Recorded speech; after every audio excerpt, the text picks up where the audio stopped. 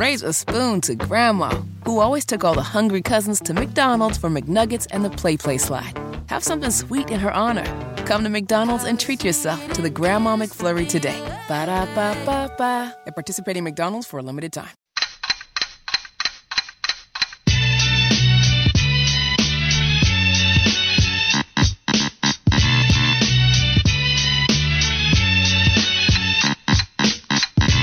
Sam Farber, voice of the Hornets, going to be hopping on with us at 1:20. Also, it's been a while, but we're going to bring back Fitty's favorites, 5 sporting events he wishes he could have seen in person. If you want to text us via the Garage Door Guru text line, you can do so, 704-570-9610. What sporting event would you like to have seen in person? And it doesn't matter if you were alive for it or not. You can go all the way back to the 60s if you want to, the 70s, whatever, if you weren't alive back then, but you want to have put out that type of sporting event.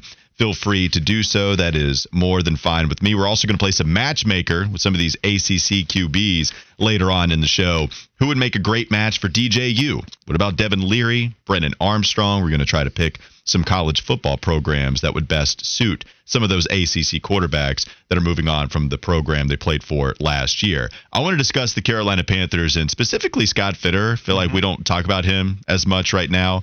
Plenty of other storylines to get to for sure. But Scott Fitterer still has a huge role with this team. He still is the guy now that is the person who decides how this roster makeup will go going into the offseason, going into next year. And I'm also interested in just how much say he has in who's going to be the head coach for this team next season. Because when David Tepper spoke to media, David Tepper really wouldn't answer the question clearly. And when he spoke to media, there was really nothing he did that was extremely clear, right? He said that would be a better question for Scott. You know, what do you expect from this? Oh, that'd be a better question for the general manager of the Panthers. But we all know that David Tepper gets to do whatever he wants to as the owner of this franchise. I think if Steve Wilks is going to be the head coach of this team, I think that probably comes down to David Tepper more so. I think Tepper is going to say he's done a good enough job. We're going to roll with the interim head coach that is Steve Wilks because he's done more with this franchise than Matt Rule did. And I do see the foundation that has been built, quarterback, maybe some depth pieces, then we can contend for a playoff spot for years to come. That's what we need to fix. The head coach is not the problem as it stands now. It was. We got rid of it with Matt Rule. Steve Wilks is not the problem anymore.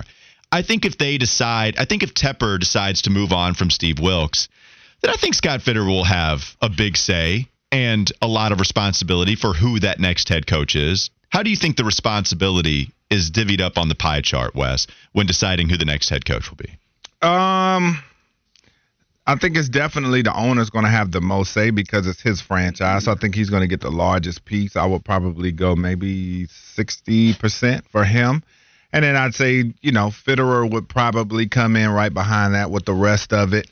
Because I was going to beg the question, would he even entertain the thought of cleaning house and getting rid of him as well? But if he stays, as far as just them doing it, I think the owner is going to have the largest say because, again, it's his franchise. Well, that's the other question. I think Scott Fitterer sticks around with this team. I don't think David Tepper wants to admit another failure, which is what he would do if he let go of Scott Fitterer. Because you already admitted that after giving Matt Rule that kind of contract and then firing him just a handful of games into Matt Rule's third season, you admitted failure, which is good, by the way. I'm not here to criticize David Tepper. I thought he should have made that move really at the end of Matt Rule's second season. There was no improvement. I thought that was good enough to move on and go in a different direction, but he didn't, and then he decided to do so anyway after a handful of games into Matt Rule's third year. I don't think he wants to do that with Scott Fitterer. And I like some of the things I've heard about Fitterer. I like the philosophy. I like taking chances. I like everybody being in play, at least monitoring the trade market. It doesn't mean you pull the trigger on every single trade. They've made some bad ones, and Scott Fitterer deserves some responsibility for that. But overall, I kind of like the idea of what Fitterer brings to this team, trying to improve the amount of bites at the apple in the NFL draft. I like having more picks because it's such an imperfect process. let's throw a few more darts at the dartboard and maybe hit bullseye on a couple of them. I like that idea, and that's what Scott Fitterer brings. I don't think he's going to fire him. Do you think Scott Fitterer sticks around at the end of the season? I think, like you said, they don't want to admit another failure. I think he gives him another chance.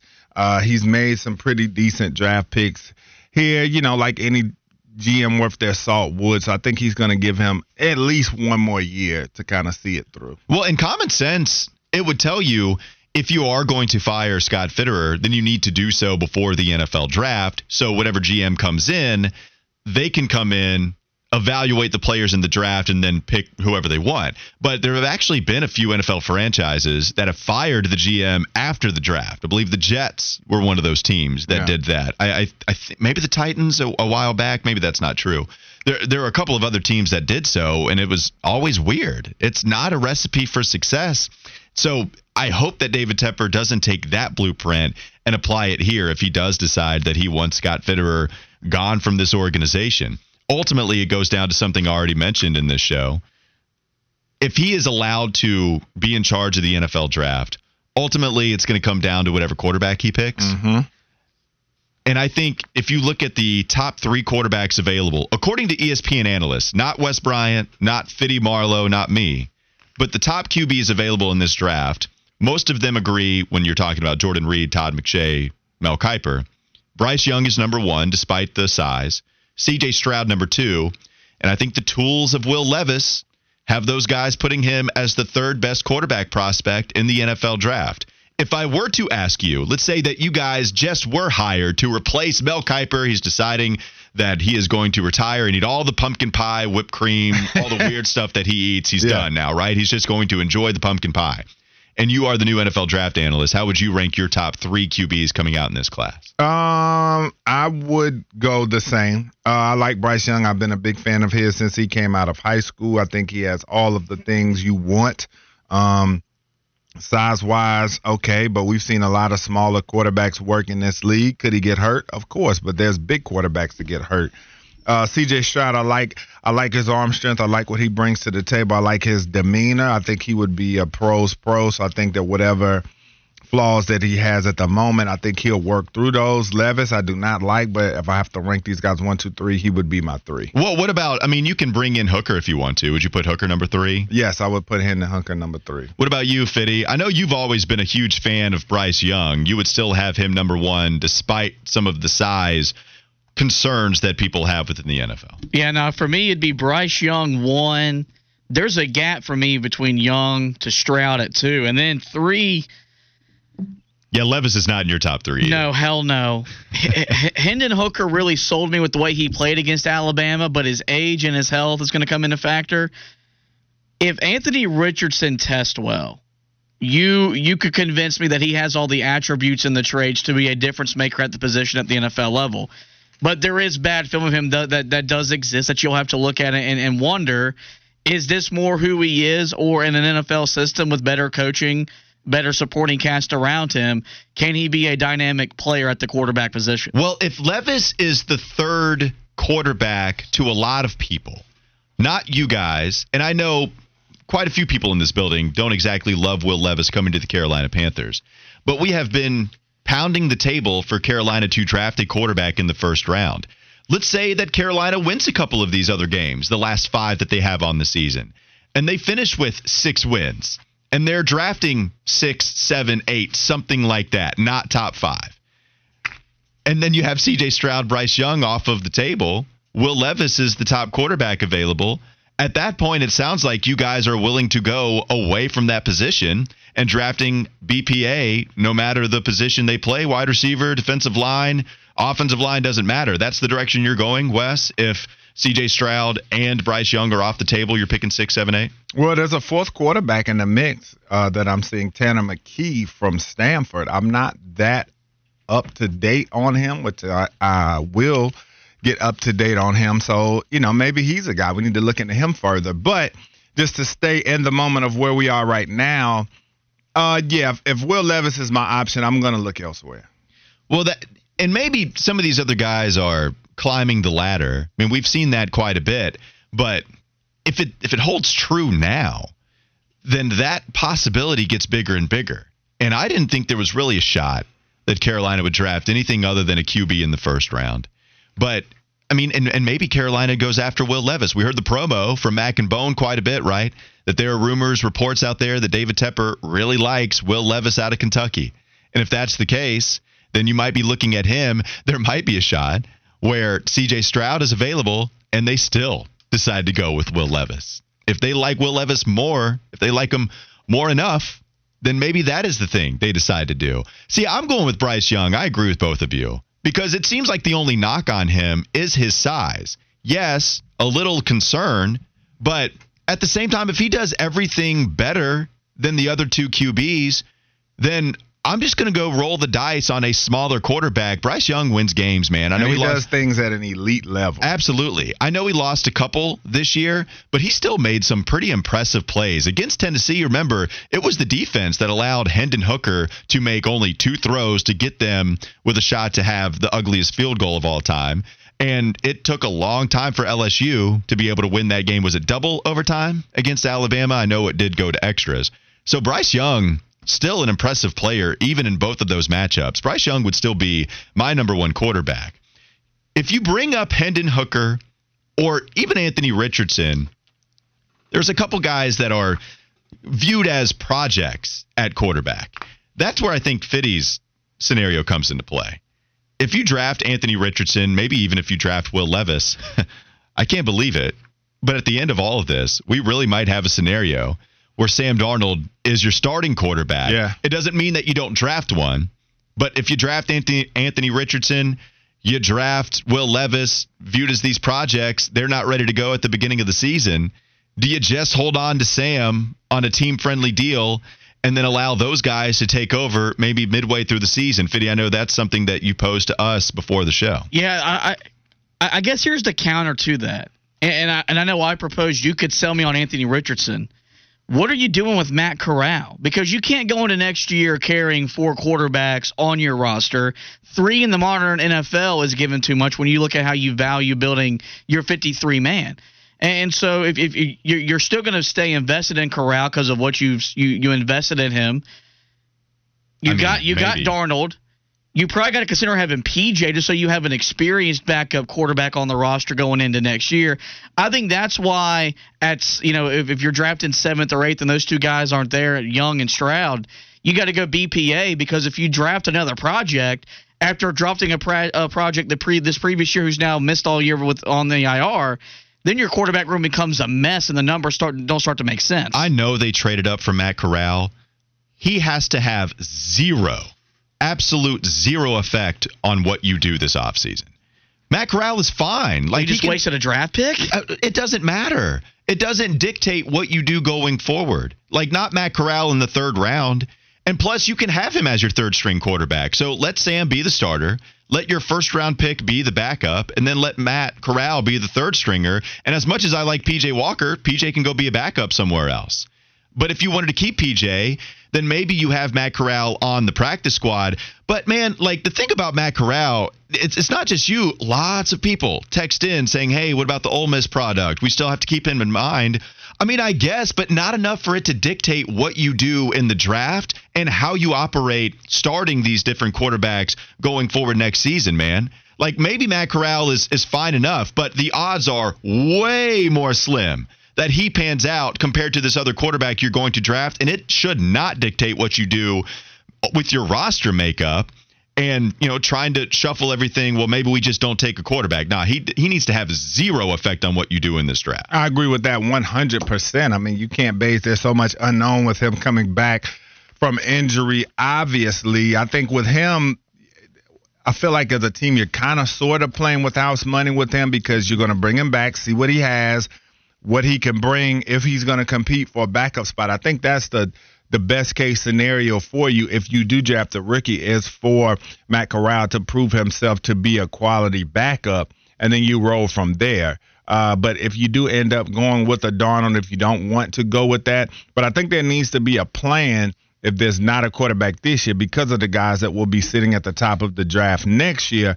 I think you have to have a plan, and that's where things get tricky, because if you come into the season with Darnold, especially if you ended on a good note with him, Well, then if you come into next season and you win 7 or 8 games, where does that put you? As far as if you want to get up to the top of the draft to get Caleb Williams or Drake May or Michael Penix or some of these type of guys. So that's a tough spot that Carolina's in right now. To your point, Fitty, I don't think it should dictate how they operate, but it goes to show just how much I hated that decision in the first place, because Carolina, they picked Corral with the number 94 overall selection.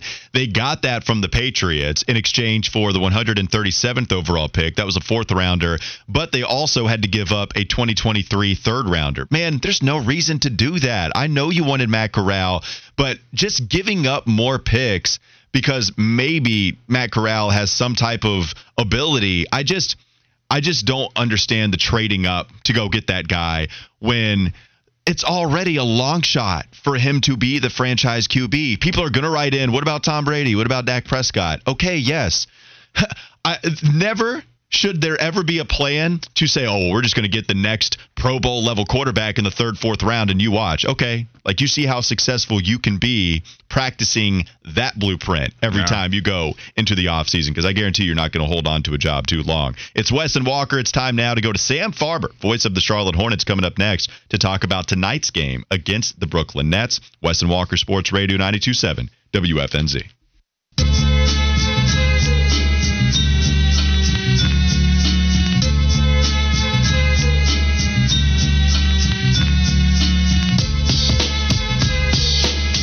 1:20 on a Wednesday. It's Wes and Walker, Sports Radio 92.7 WFNZ. You can follow us on our Twitter handle, @Wes and Walker. Wes, how do you spell it, man? I always forget. WESANDWALKER. That's how you spell it. You can find us on Twitter again, Wes and Walker. You can also catch Sam Farber, the voice of the Hornets, right here on 92.7 FM. The voice of the Hornets calling the games. You can hear him tonight against the Brooklyn Nets. He joins us now to talk about that very matchup. Sam, how are you doing, man? Doing great. We're looking forward to hopefully getting back on track here with a W tonight in Brooklyn. Yeah, unfortunately, a couple of losses in the last 2 games they played. A tough one against the Clippers because Kawhi Leonard hits that go-ahead jumper. Hornets did not have an answer with about a little over a second left in that game as they were trying to inbound the basketball. Sam, they did have the other win, though, just a few games back, and I do think that the last 3 games, they have been starting to shoot it a little bit better. They shot 36% from 3 against the Clippers, which is right at average, and they were right there with a shot to win at the end. Is it as simple as that, the fact that the Hornets are making a few more shots here and there, and that's allowing them a chance to win? Well, I think that's certainly helpful, but in general, the team has been competitive realistically this entire stretch. I mean, you can think back to a couple of blowouts, and usually they're against really elite teams like Boston or Memphis for the most part. Every team's going to have a couple outliers over the course of the year, but I think overwhelmingly Charlotte's a very competitive squad, and that speaks to the level of fight and the level of competition that's been instilled in this squad and is just innate in them. And there was a recent power rankings that came out from the Athletic, and naturally, the Hornets are not very high up in the standings, so you're not expecting them to get that great a placement. But I thought one of the references there was pretty much on the money that, if you take a look at this team and consider LaMelo Ball's played in 3 games, Gordon Hayward's played in about 11 games, Terry Rozier missed 8 games. If this team wasn't competing and the coaching staff wasn't coaching their butts off, who knows where they would be right now. So I think the level of competition is good, and it's just a matter of when will this team finally be healthy and where will they sit in relation to the other teams in the standing? Well, and not that it's good news by any stretch of the imagination that they've had all of these injuries. It has allowed some of these other guys to get opportunities. Bryce McGowan's being the latest example of that, Sam. How about 20 minutes in a win against Washington, 18 against Milwaukee, 17 against the Clippers? I've been impressed with the second-round pick, the second-round rookie. What have you liked about his game so far? I think that he just so naturally fits in with the rest of the guys on the team. You put him in with Terry Rozier, and he doesn't miss a beat, neither Bryce nor Terry. So the fact that he's able to function there, particularly when he's coming from being the guy at Nebraska, where he would have the ball in his hands all the time, he's the target of every play, now going to a different kind of role, that's not an easy change to make, and he's made it rather seamlessly. So I think he's got all kinds of athleticism and a huge talent and he is certainly exceeding the modest expectations you would normally have at the start of the season for a second-round pick. Sam, West Bryan here. What do you make of Coach's comments the other night after the loss to the Clippers about just their physicality and them getting bodies on guys late in that game, boxing people out more, hitting people, as he liked to put it? What do you make of that, and do you feel like that's something that the Hornets is vital to their success?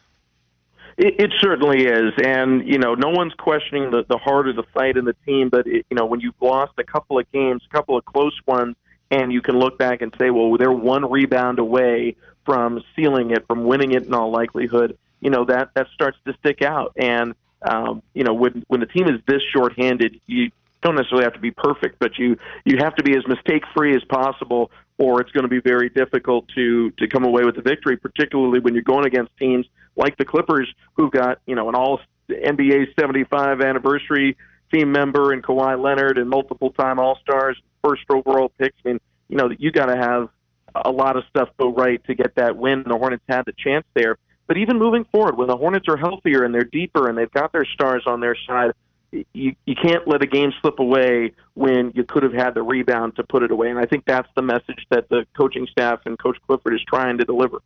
What do you think about PJ and just his consistency, where some nights he looks like an all-star caliber player or a top-end front-line NBA player, and then some nights where, he can disappear, just be so inefficient?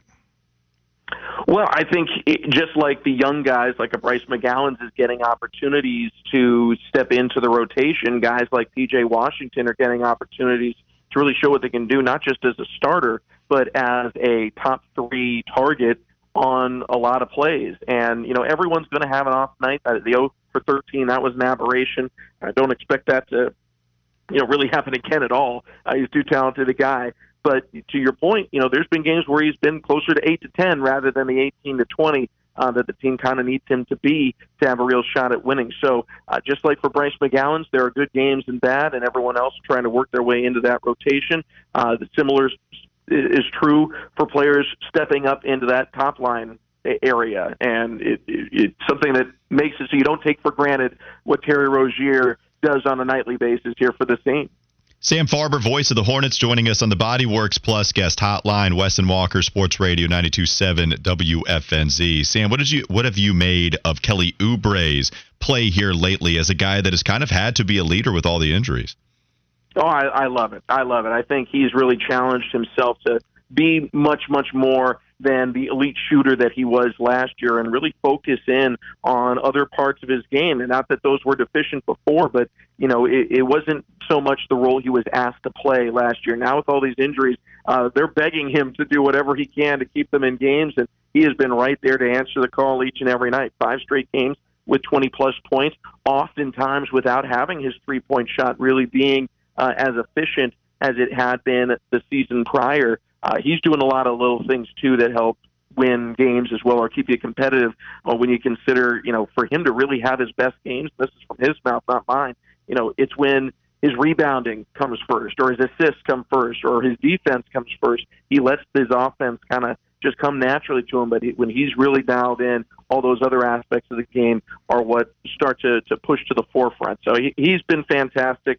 And this is another case where hopefully the Hornets are the benefactors, when they are healthy, of having Kelly Oubre just tapped in so much more to all the other aspects of his game that make him such a fantastic player. Sam, of course, every game is really important with the hole the Hornets have dug themselves, and because of the injuries too. But this game tonight, with the next 5 games, they have 3 at home of the next 5, and then it's that West Coast road trip where you have 6 out there against Denver, Sacramento, L.A., both teams in L.A., and then Portland, Golden State to finish it up. How important are these next 5 games to try to find a few wins?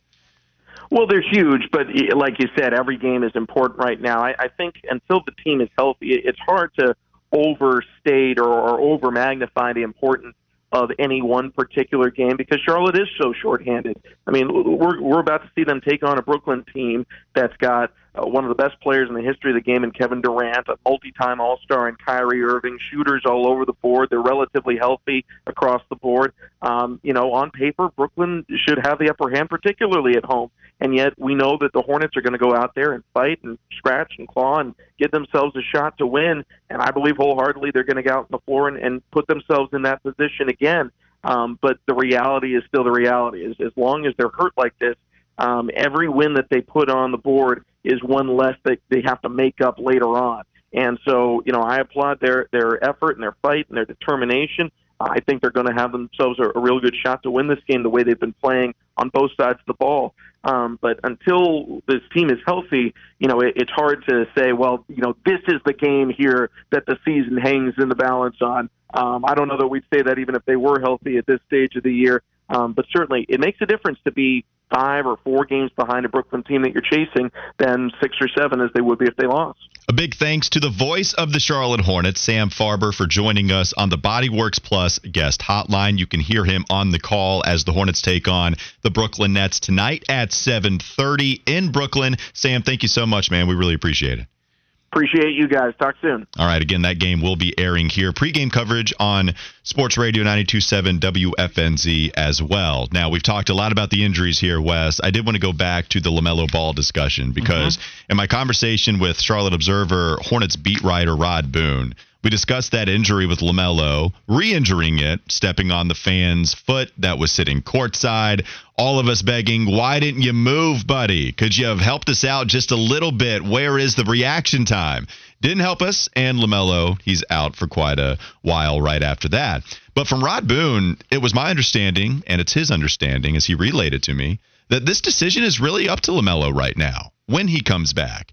LaMelo's not going to come back until he feels good to go. He feels as close to 100% as much as possible, if not right at 100%. So with LaMelo not feeling good enough to go right now, what do you make of this kind of being his call at the moment?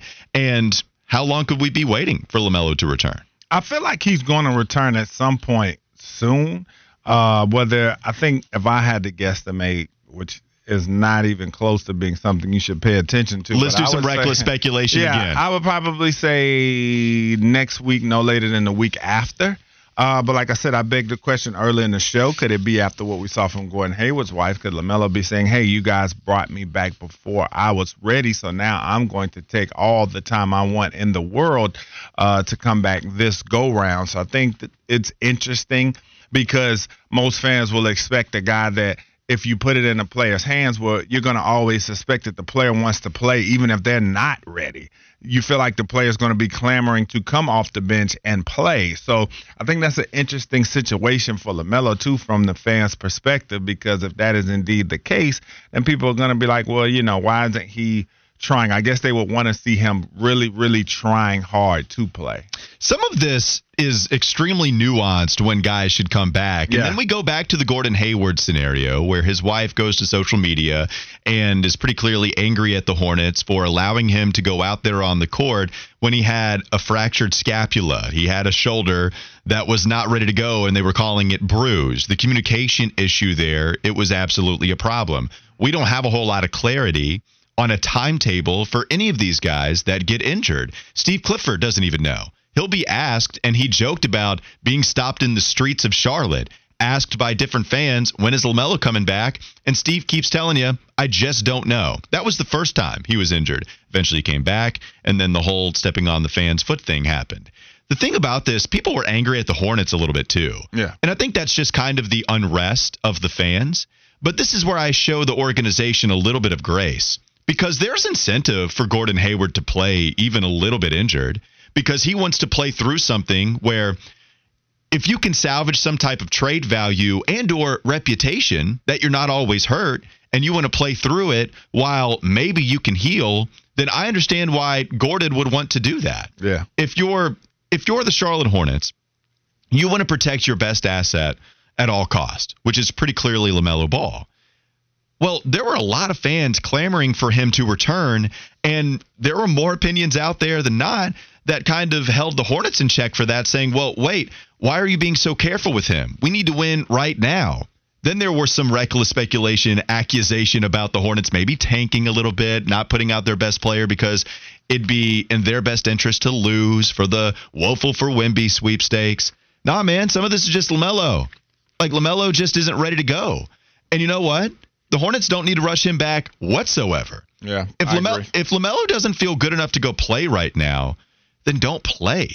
If you don't feel good enough, then I don't want you to overcompensate for something and then injure something else, which happens in football all the time. That's often when we speak about it, right? Like Stefania Bell, injury analyst for ESPN, that's one thing she always talks about. If you're not healthy enough to go because you have a bum hamstring at the moment, you overcompensate, boom, you put too much weight on your left ankle, now that's hurt. Now you got 2 injuries. What good does that do anybody? And the other example, too, is Jeff Rickard brought up Derrick Rose, the fans for Chicago, where Derrick Rose wasn't quite ready to come back. He does play, gets injured, career done. You have that scenario, or you have the Kawhi Leonard Spurs scenario, where trainers, everybody felt Kawhi was good to go, except for Kawhi. Mm-hmm. That was the guy that didn't want to play. They butt heads. 2 parties can't agree. Kawhi gets traded for a half-hearted package. Well, it's DeMar DeRozan, all right? We can like DeRozan all we want to. He ain't Kawhi. Kawhi goes to Toronto, wins the Raptors a championship, something DeMar DeRozan had never even dreamed of doing up there in Toronto. So you kind of have to let LaMelo figure this thing out with the opinions of the training staff, with all of your help in the world, and I bet that's what they're doing. I have no reason to believe that's not what they're doing. But it goes to show you the importance of LaMelo coming to the court on his own time, because there's a lot to miss out on if you try to force him. Yeah, and I don't think we necessarily need to speculate on if LaMelo really wants to come back, because just off of everything that we hear, when they tell you how much of a gym rat he is, how much he loves to hoop, so you would think that a guy like that is dying to get back on the court, and he does want to wait until he's all the way right, because I'm sure now at this point he doesn't want to have a replay of what just happened, to where he comes back and something small happens and then he's like, really hurt and he has to miss more time, because that would be frustrating if he comes back again and then plays a couple more games and then has to miss another couple of weeks. I think this time he says, I'm going to come back when I am 100% ready, to where even if I do take a little nick, I can still keep on playing. Well, and this is part where maybe you can blame the Hornets, because I go back to the rookie season when he fractured his wrist, comes back for the final 10 games. I didn't expect him to come back. Thought he was out for the season. Yeah, and that wrist was still bothering him. And he kept going to it. Yeah. He kept massaging it during timeouts. He was trying to figure out the best way to compensate for the broken wrist, and his shooting numbers were bad. If you look at the last 10 games compared to the first, I don't even know how many games he played before he got hurt, but they were very different, and that brought his overall numbers down. And if your overall numbers go down, that messes with your money a little bit. Yeah. A little bit. Oh, maybe a guy like him. I don't think so. Maybe not LaMelo because he's on the rookie scale stuff, but for other free agents, absolutely it does. Gordon Hayward money, if he comes back and he starts messing with something and you prove that you're injured, you're not really playing well, absolutely. That messes with some of your money in certain situations. LaMelo, maybe not so much. I was just thinking, like, when you're looked at as an all-star type of guy, franchise player type of guy, it would take a whole heck of a lot for you not to get that max. That's all I was thinking. Fair with LaMelo, but the spirit of the conversation, if you use a general theme, absolutely, it can mess with your salary. All right, let's go to Fitty's favorites in just a moment. It's been a while since we had Josh Fitty Marlowe's top 5 in any category, but let's go to Fitty Flash first. What you got? Well, guys, we do have some news trickling out of college football and not involving the transfer portal. Louisville has a new head football coach, the chosen son, maybe the godson of Louisville football. Jeff Brom is leaving Purdue, a program he just took to the Big Ten championship game, where they'd ultimately get blown out by Michigan. But he is heading home to take over the Louisville program.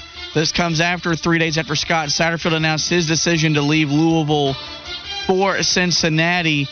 Wes, what do you make of this move for Jeff Brom coming back home to the ACC in that Louisville program? Well, you love the coming home stories all the time. I still remember when Jeff Brom was coming out of high school and all of the hype that he had, and my buddy... Damn, you're old. And then my old running back from Wake Forest, Chris Barclay, is on that staff at Purdue. So if he's coming with him, I'm sure he's going to be super excited, because he's a product of Louisville Mail, a one-time ACC player of the year, my man Chris Barkley. So I'm sure that'll be pretty cool for them. But I like the move for Louisville. I feel like that's a nice I don't even know if I'd call it a recovery, because from all the things you heard from a character standpoint about Satterfield and what some of the players felt, I feel like this is a nice move for Louisville all the way around. You get a homegrown guy coming back that really cares about the program, and you know that he won't leave this place because it's home. Yeah, Braum, excellent at Western Kentucky. His 3 years there, 3 straight bowl wins, double-digit win seasons. His last 2 with Western Kentucky. Got a little dicey with Purdue in the middle, but then bounced back nicely. 9-4 season, 8-5 this year, right after the pandemic. So Braum did a good job of kind of navigating through some of the diciness and then getting back to a Music City Bowl last year, and then, of course, being bowl eligible once again this year. Time for Fitty Favorites coming up next. Wes and Walker, Sports Radio 92.7 FM.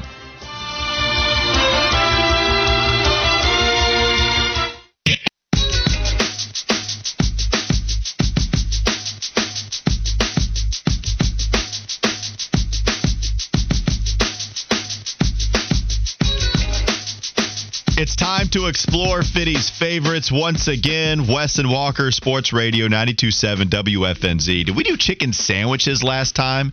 It's been a while. Yes, we did. And by the way, that reminds me. You still didn't get it. I didn't. He said he do it. forgot. I did forget. Because I had to go talk with Jeff after the show, and we were taking care of a couple things, and then I left, and I just started to get on the highway to go home, and then I forgot to go get the chicken sandwich, and I wasn't going to go turn back for it. I feel you. So There's no forgot. Popeyes near you? No, there's not, actually. Why are you the way that you are? I'm mad at myself, Where too. you at? Where are you? Park Road.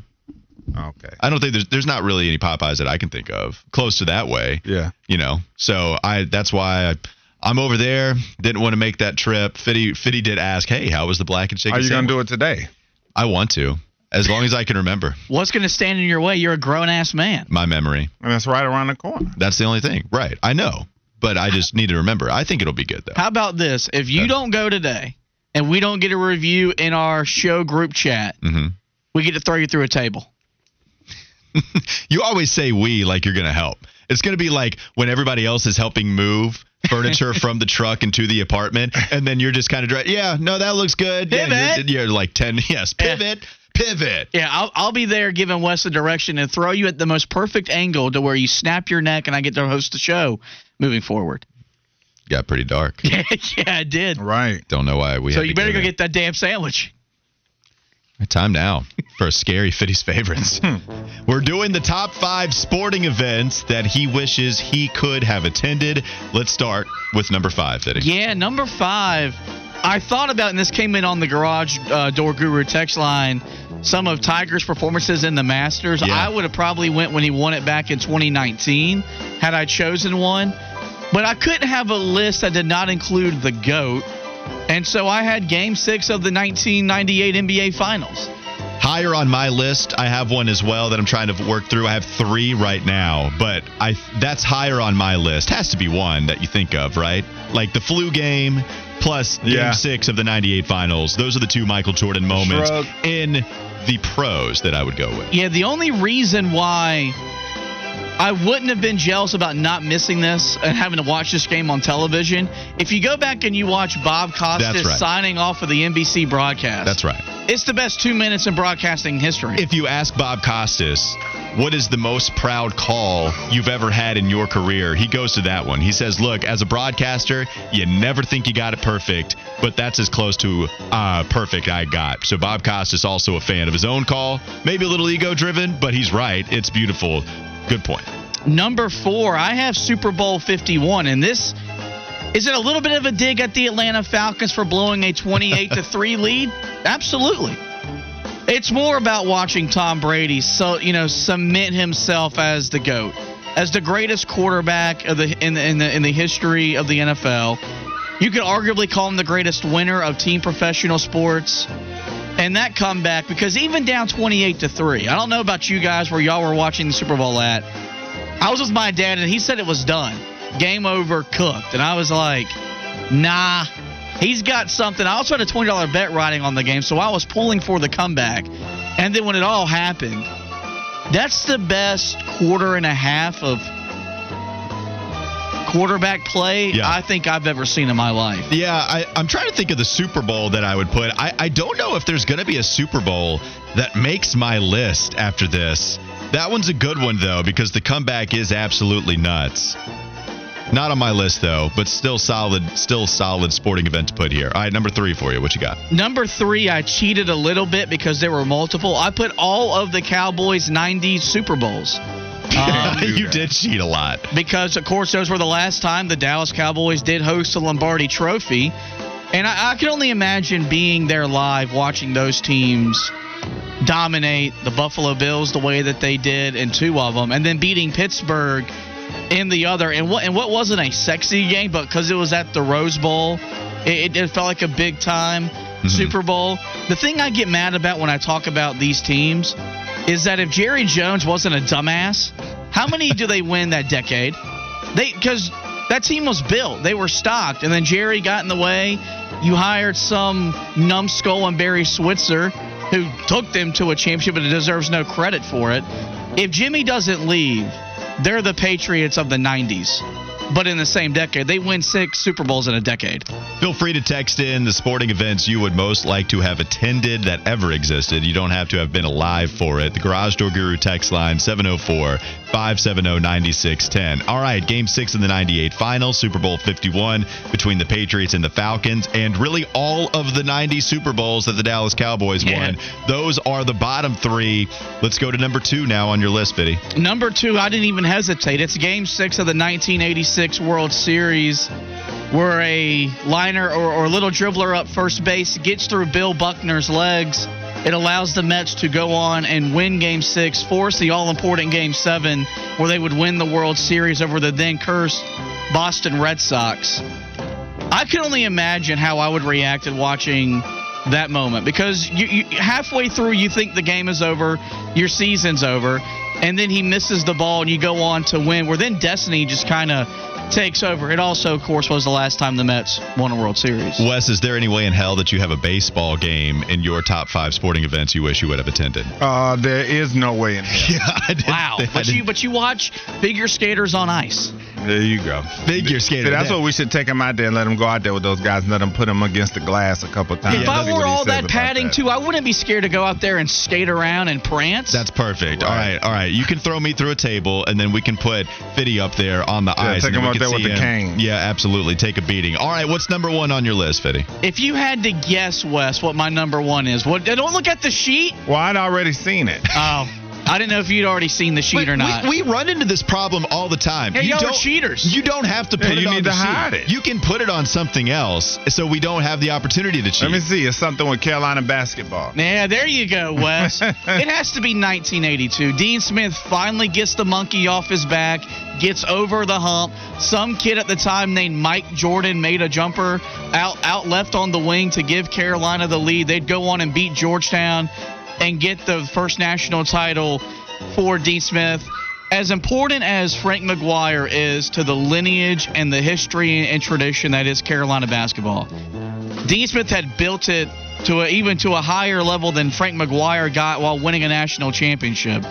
That sealed it, and that really solidified that UNC has the best program in college basketball. James Worthy having the basketball passed to him at the top of the key in order to seal it afterwards. Yeah, the 82 championship, if I were to go down my list real quickly, just at the top of the dome, not too much thought into it, it would be either the 82 championship or the 05 championship, just because that was right at the height of my love for college basketball. Watching that Sean May team, they beat Illinois. Illinois had somewhat of a comeback there, but in the end, North Carolina able to hold on. So I'm going Game 6, MJ shot number 2 on my list. The 05 Natty, the Rose Bowl between Texas and USC. Vince Young with the game-winning touchdown. That's 3rd on my list. I'm going to go to one that you guys would absolutely not have liked to attend.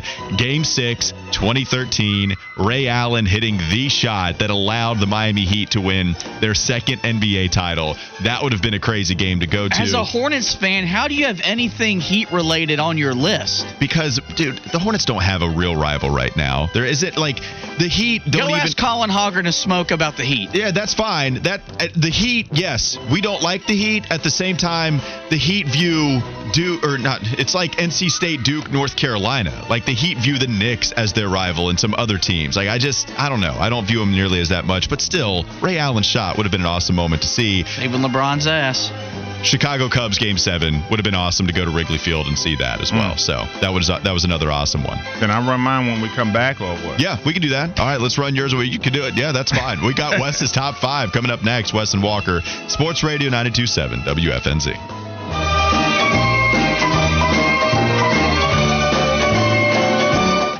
Raise a spoon to Grandma, who always took all the hungry cousins to McDonald's for McNuggets and the Play Slide.